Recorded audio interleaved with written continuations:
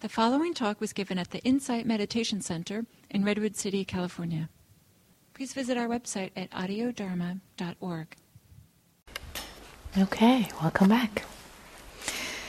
So before we start with material in the afternoon, I wanted to offer an opportunity for any reflections or questions that might have come up from either practicing over lunch with the guided meditation instructions, or as you were engaging with each other and conversing, or maybe something that has come up from this morning's practices that has now settled and resonated. Any questions or comments before we move on to the afternoon?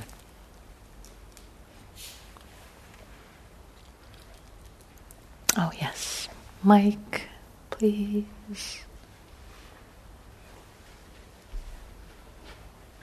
Okay. There. Thanks.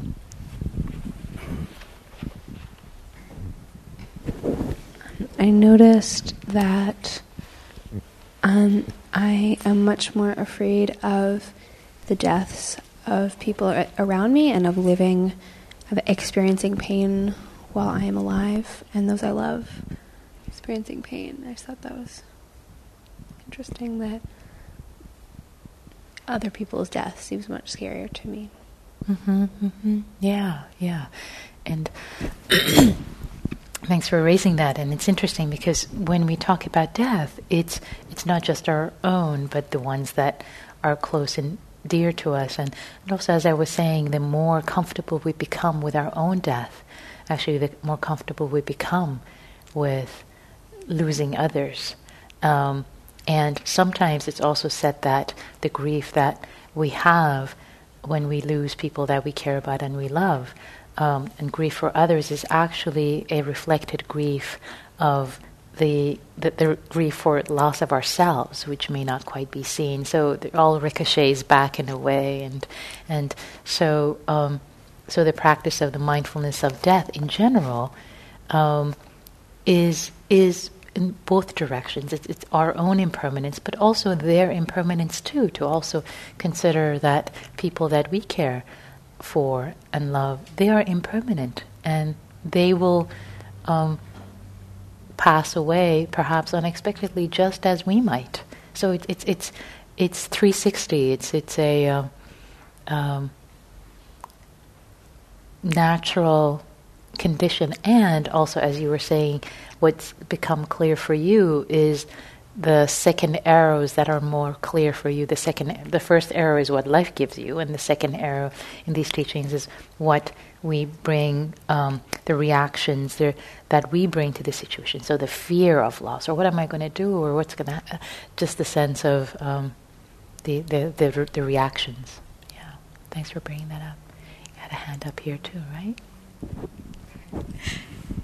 For me, it was a very strong craving. I was like, well, if I'm going to die, I would die having pleasant sensations. So I'm going to eat this bite of this really tasty thing. I'm going to walk and find coffee and be happy. So I found this very strong sensation of craving. An attachment to that feeling of, oh, I'm going to die, I'm going to do this. And then, okay, if I die, it's okay if I die feeling happy. Interesting. Yeah. So I would bring curiosity to that. I would just bring a lot of curiosity to that and say, okay, all right, so what's this about? Let's check it out. And investigate it. Be curious. I think there's something there. I think there's more there. Yeah, I invite you to, I don't want to say more about it, but it seems interesting. Yeah.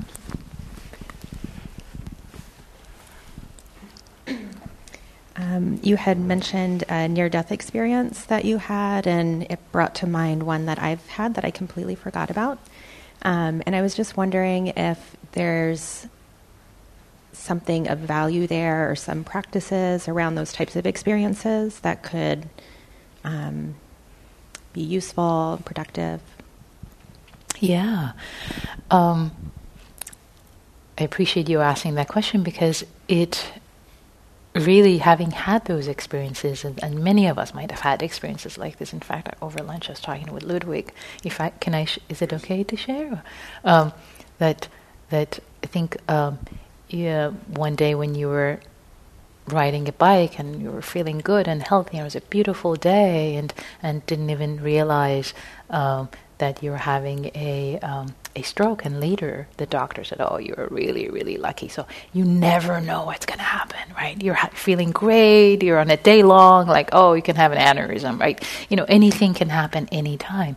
So the way to use these experiences, and one that you've had and I've had, is like, I didn't go to Patagonia to die, right? That was not part of the plan, but I could have very well died, very well. Could have really easily happened in that incident. Or so many other things. We don't plan for these. So really grokking, contemplating, wow, there is no plan. And what one thing that I've shared with you in the handout, the second part of the handout, the Buddhist contemplations, Tibetan Buddhist contemplations on death from the 11th century Buddhist scholar Atisha. These are called the Atisha contemplations. As you look at them, the first one is death is inevitable. But further down, as you see, human life expectancy is uncertain. This aspect of uncertainty, we really, really don't know. Or number 3, death will come, whether or not we are prepared for it. Whether or not you're prepared, it's going to come. It's not like you're going to plan, it's going to show up when, don't come until I'm 100 years old. It's like I've done these projects. It's just, you cannot plan for it, etc., etc. But so to answer your question, yes, I think the power of having gone something through that and realized how could it have already happened. It's not so far away. And I think another way that for me it also flips is it feels like the rest of my life from that moment on is already a gift. Maybe I wasn't supposed to live. Maybe somehow, it just seems like the sense of entitlement now cannot be here. As Stephen Cave put it earlier, as I shared, it's amazing that this story is being written already. It's not a sense of expectation or entitlement. Well, why should it end? It's like, what? This is already a gift. Thanks. Other reflections? Yeah, please.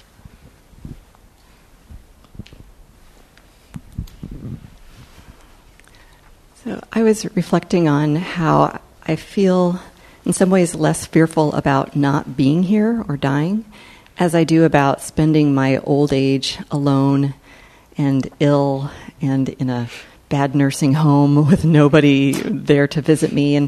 And it's more of always, and that's pretty present for me, is like, what's going to happen when I'm 90 and I have no children? Right. And I think what was really helpful today was to think about that that's really presuming I would ever get there. Right.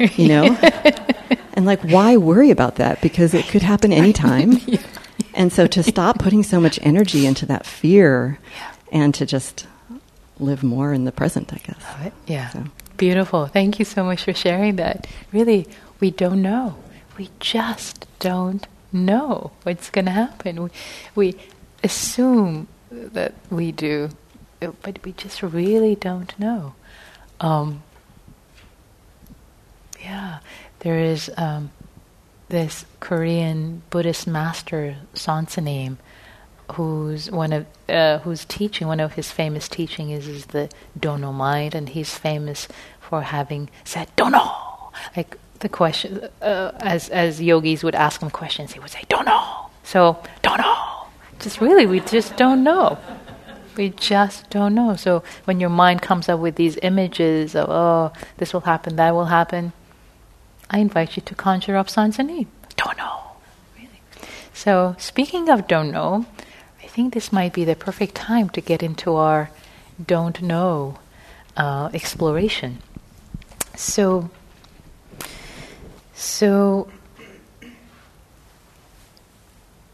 there is so much that we don't know, and there is also a lot that we don't know about death, and also we each have different ways that we hold and relate to not knowing.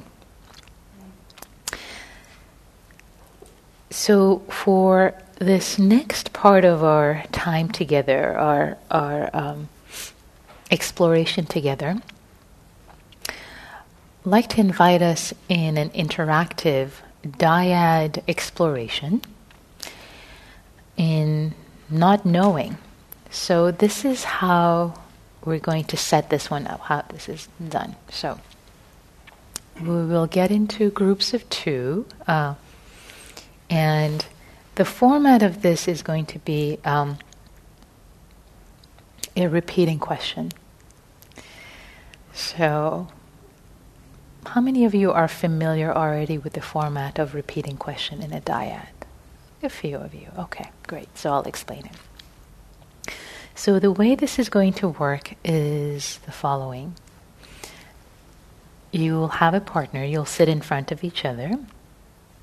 One person will be person A, the other will be person B. And person A will be repeating a question.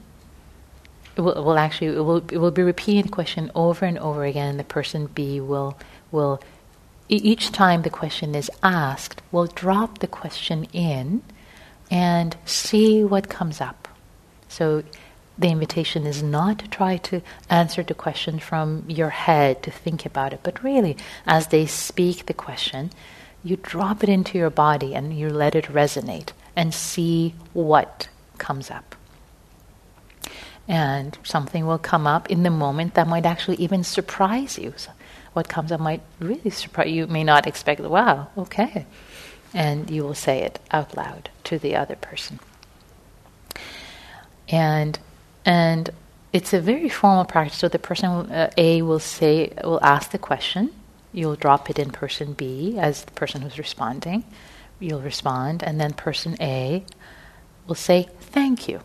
And that will close that loop. And again, the person A will ask the question again, one more time, and it will repeat. So let me give you an example of how the interaction will go. So the first question, there are 3 questions we will work together. The first question we'll start with is tell me one way you experience not knowing. Tell me one way you experience not knowing. And it's important, by the way, to ask the questions exactly as I phrase them. No, don't change them, the wording. Tell me one way you experience not knowing. So let's say you're set up, and let's say you're, so person A will say, tell me one way you experience not knowing. Person B might say, I experience it as uncertainty. It kind of feels weak in my body. Thank you. Tell me a way you experience not knowing. I experience not knowing as an opening. Lots of possibilities. Thank you. Tell me a way you experience not knowing. I really don't like not knowing. I like to be the know-it-all. That's my identity. Thank you. Tell me a way you experience not knowing. I'm drawing a blank. Thank you. Tell me a way you experience not knowing. I don't know, and this question is starting to get on my nerves. Thank you. Tell me a way you experience not knowing. Oh, I feel like I'm going deeper now. Oh, there was some resistance, but now I'm going under it. This unknowing. Wow, it's unsettling for me. Thank you. Tell me a way you experience not knowing. Do you get how this goes? Yeah. So you'll just keep asking, and you'll go through stages of drawing a blank. Thank you. Tell me a way you experience it. You drop it again, and you might find yourself in surprising places. Okay, and then after a certain amount of time, I'll ring the bell and we'll pause and we will switch. And person B will be asking and person A will be responding. Okay? And then there are 2 more questions after that I will give you that we will work through. Okay.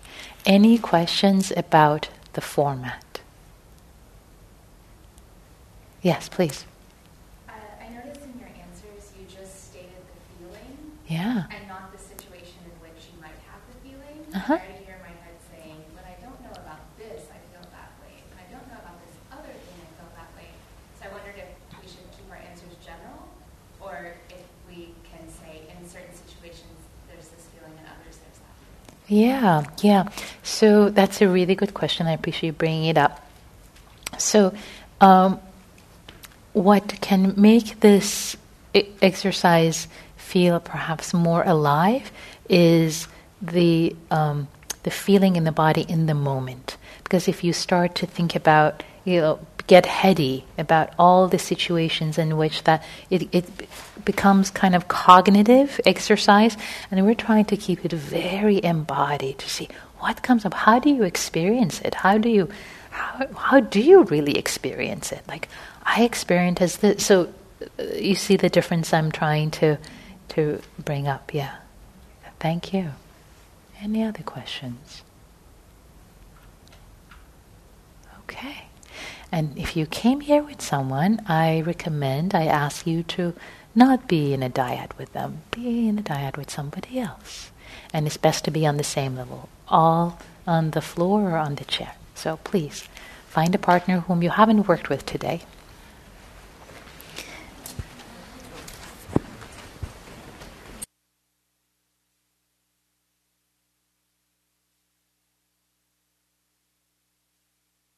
Pause, and now switching again, and now a second question. What's good about not knowing? What's good about not knowing? Thank you. So, please start. Pause. Taking a pause. And now the third question. Tell me something you don't know about death. Tell me something you don't know about death. Yeah? That you don't know. Exploring not knowing. Tell me something you don't know about death. Thank you.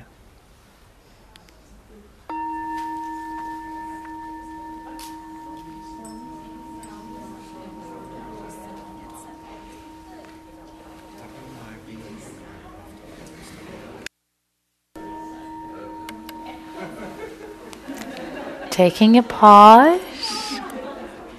And now, this is going to be for a few minutes an open conversation with your partner as to what was it like to share and hear them share. What did you notice about engaging in this way? What came up for you in this exploration of not knowing? Please. No, it is coming. So what did you notice? What did you learn? What did you realize? What struck you? What insights arose?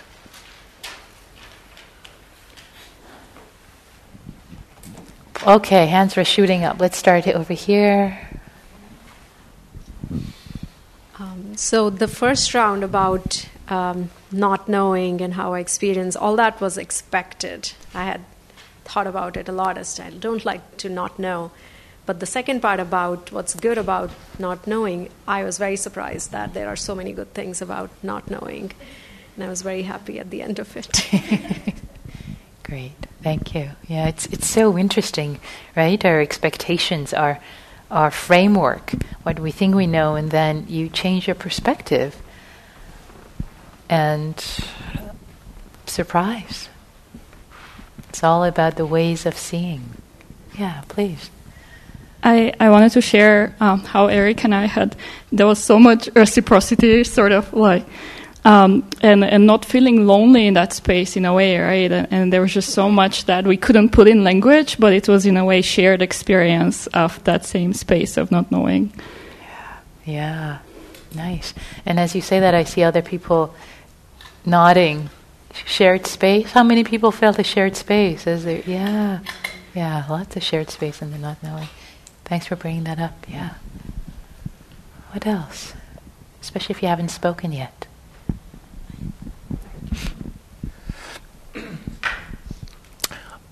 I was almost more interested in my reactions to Morgan, what Morgan would say. Like it seemed more spontaneous. Mm-hmm.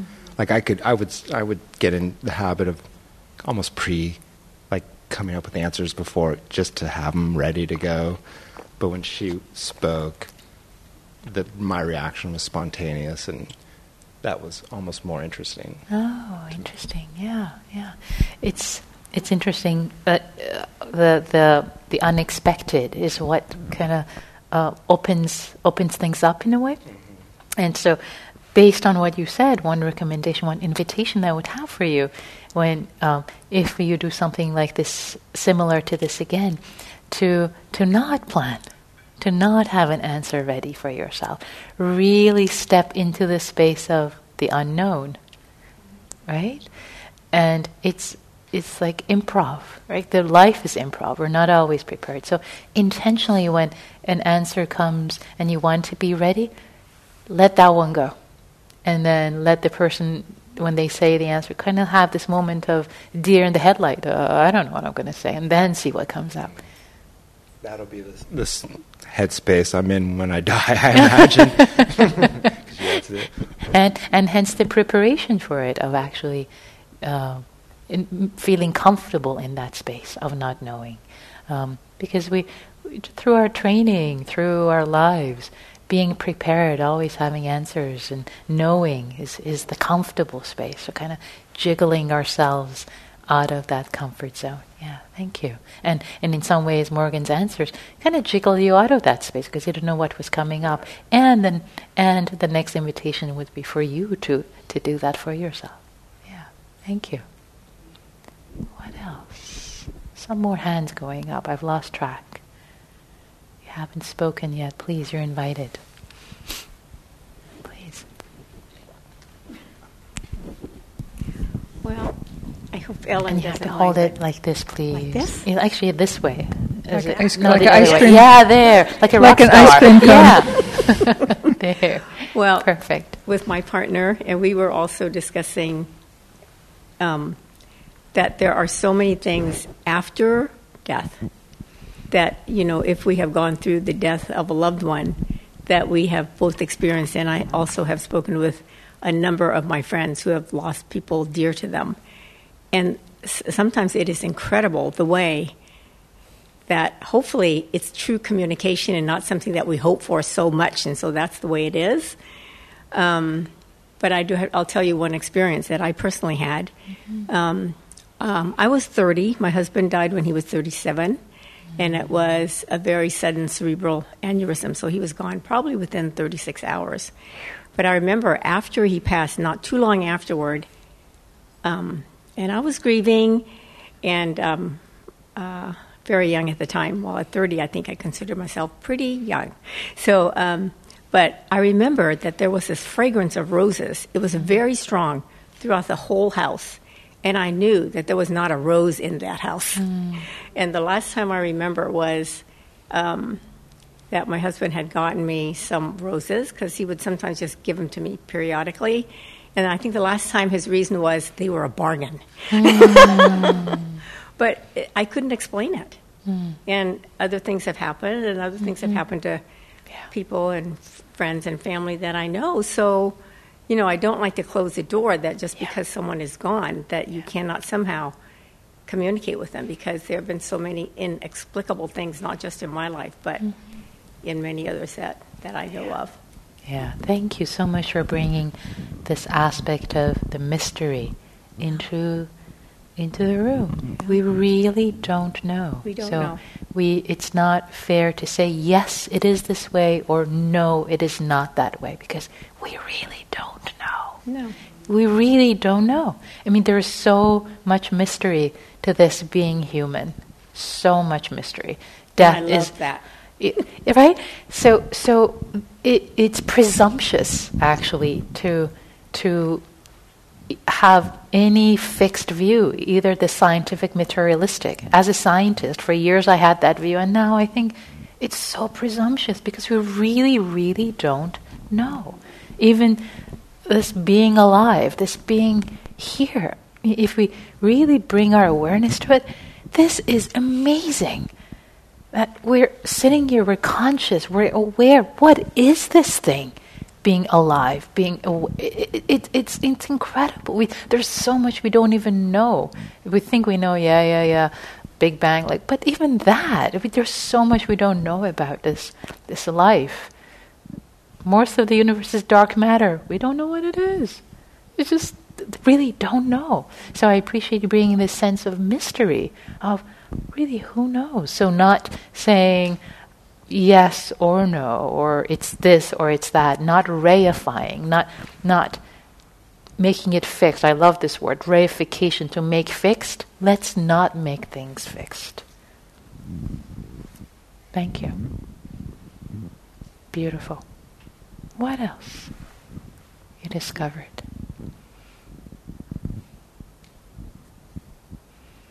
What surprised you? Yeah.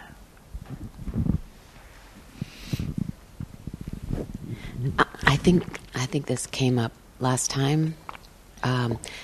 Last time you did this Daylong. Thank you so much, Nikki. Sure. But was this compassion for myself, or this being, because I have no idea, and I'm very freaked out, and that then to feel the compassion for to step outside of that, and then to look at this being who is really hanging on for dear life sometimes when contemplating some of these, is freaked out, and to feel that like this is intense and it's a lot, and it can be lonely and scary and a lot of things, and so I feel that for myself in this moment, and then I can feel it for all of us.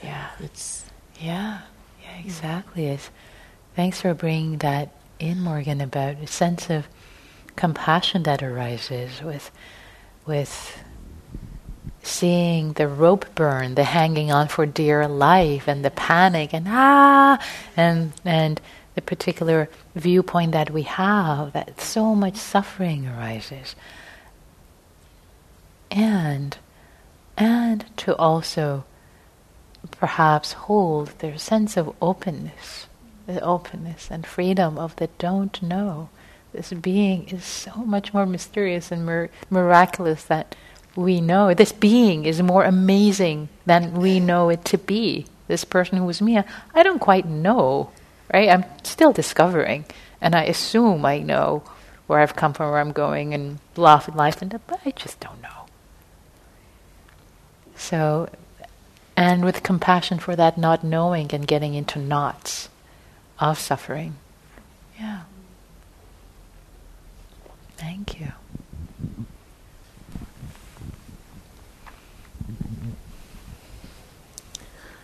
Briefly, I believe I expressed some of my worst fears about dying and death. So it doesn't seem so bad now.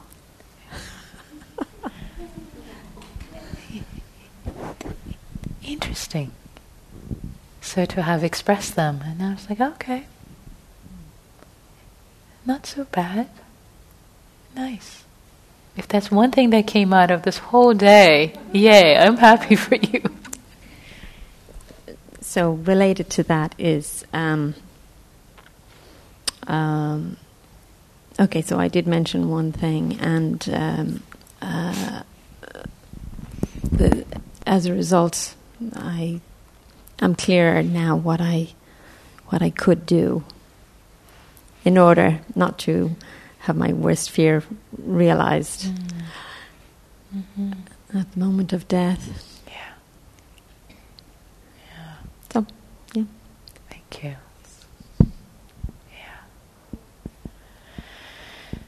Any last thoughts? Anything you'd like to bring into the room to feel complete before we take our break? Okay. So, we are going to take actually a 20-minute walking meditation break. And this is what I'd like to invite you for this period of walking meditation to do. You each should have a sheet, right?